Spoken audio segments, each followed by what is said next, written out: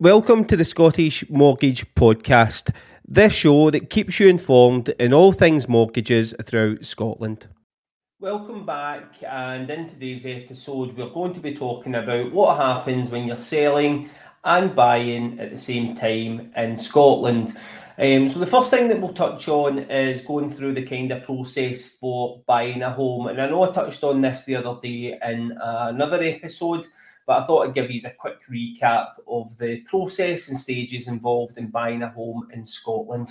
In my opinion, you should always be looking to find out if you're going to be able to get the property that you want. So via checking for your budget, so monthly costs, checking your mortgage in principle and these kind of things before instructing an estate agent and getting your property on the market. You could, in theory, get an estate agent out to give you an estimated value of your house, but before you actually take any action, make sure that you can actually borrow the amount that you need. The last thing that you want to do is go listing the property and sell your property and then not be able to buy the property that you're after. That happened recently with a client who reached out to me. They fell short on the amount that they were looking for. We managed to get it sorted. When they spoke to their bank initially, their bank couldn't help them. We managed to get it sorted, but you don't want to put yourself into that position. So I'll talk you through firstly the process of buying a home in Scotland. So the first thing that you need to do is sort out your budget. Figure out what you can afford and what lenders are willing to give you. So there's always two parts to budgeting when buying a property. So what's the monthly payments going to be? Are these going to be affordable to you? And then number two, is the lender actually going to give you enough to buy the house that you're after?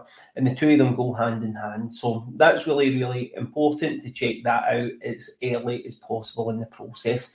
Once you've got that, what you can do is get your mortgage in principle arranged. Once you've got your mortgage in principle, it means then that you've got the knowledge that you know how much you can borrow, you know what the costs are going to be, and you know that lender's going to give you it. So it's just about taking the next step and finding the right house.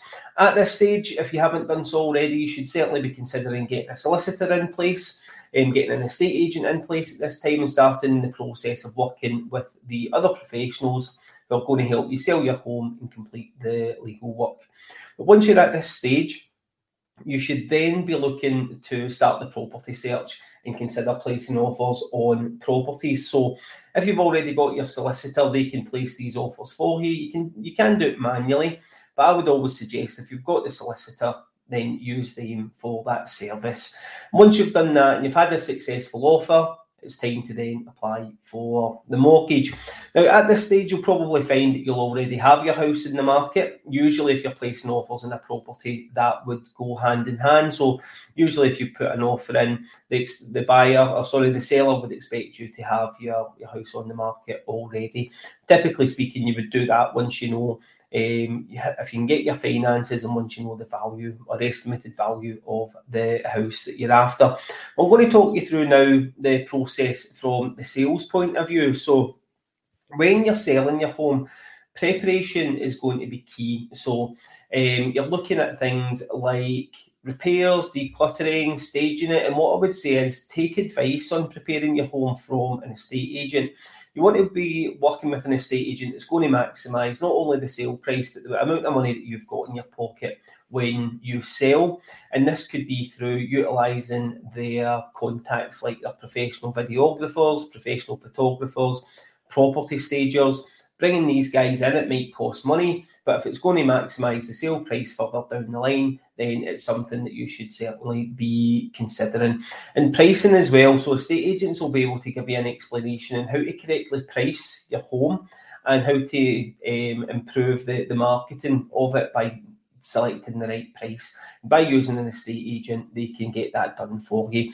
And what the estate agents would also do is help with effective marketing strategies. So things like online listings, so your usual Zooplas, Rightmove on the market, S1 Homes, but don't forget that you've also got their contacts, so you've got their social media, if they do business networking, you've got that network of theirs, you've got their email marketing. So taking all of this into consideration, there's a lot of work that's put into the marketing of properties from the estate agent. Something that I've not touched on, though, and something that you won't see there is the most important, in my opinion, role of an estate agent, and it's often something that's overlooked, is the negotiations and closing. What they'll do and what the estate agents will be able to do is give you tips on how to negotiate offers or do this on your behalf, and then talk you through the final stages of the selling process. It's often overlooked, this part, but I think it's really, really important that when you are working with an estate agent, they can give you the guidance on everything that it is that you need. It's obviously up to you to accept that guidance and advice, but you can use the estate agents and use them for what they're good at and help, or they can help you negotiate getting the best price for your house. So when you're selling, you should be looking to make sure, the first thing is to make sure that you can borrow the amount of money that you can get or for the new home. Make sure that you can maximise the amount that you can sell it for to give you the biggest deposit, and then that'll allow you access to, I'll give you the ability to understand your future buying potential. And then when you're there, that's when you can start instructing the estate agents, your mortgage broker, start going through the process of applying for things. But once you're there, you should also be looking at the legal aspects and take into consideration the work that solicitors are going to do. Something that's not widely known is that you've probably heard the term, you've got whole of market mortgage brokers. This is a mortgage broker who can work with any lender out there that allows them access to brokers. Solicitors work in the same way. So if you are looking to instruct a solicitor, it could be key to ask them if they've got any restrictions on who they can work with. Now, some solicitors will have restrictions, but they've got parent firms or sister firms or brother firms that they can work alongside to get the work done. Typically speaking, they would also soak up the cost, so it wouldn't cost you anything extra. And in that scenario, it's fine. But what you don't want to be doing is limiting your options for the mortgage by using a solicitor that isn't going to be able to use all of the lenders, especially if you're a mortgage broker as a whole market mortgage broker. Also, you need to consider, is the solicitor going to work alongside the process, or are they going to leave everything to the end? Now, in my experience, having a solicitor that does all the work and the expectation that sale is going to go through, it's a much slicker process for everyone involved. If they're waiting on mortgage documents coming in, so the mortgage offer, before they start working on anything, that can take some time, especially if you're using a lender that's maybe a little bit more specialist, or if the case is a little bit more specialist and it's not going to be turned around in a few weeks, it's going to take 8 weeks to get it sorted out. That means that nothing's happening from the legal side for 8 weeks, and all of the problems that could have been caught early on, they're not getting caught until then, and it could cause potential delays. So when looking to work with a solicitor, always ask how they're going to work. But if you do need guidance on choosing solicitors or estate agents, let me know, and I can point you in the right direction. So some key tips from today's episode is have some patience if you're planning to sell your house. The market's completely different from where it was in the last couple of years.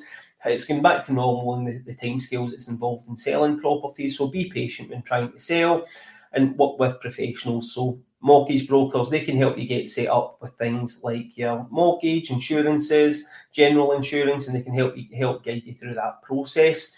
Think about working with estate agents that get good contacts as well. So estate agents that have videographers, photographers, property stagers, and they can access them if needed. And then, as I mentioned just a minute ago about the solicitors and how they work. So that's the key tips from me. I hope you did find this episode useful. And if you did, don't forget to give it a like and a share. Cheers. Thanks for listening to the Scottish Mortgage Podcast. Don't forget to like, share and subscribe if you find this useful. And if you want your questions answered, pop over to our Facebook page at Scottish Mortgage Podcast and ping us a message.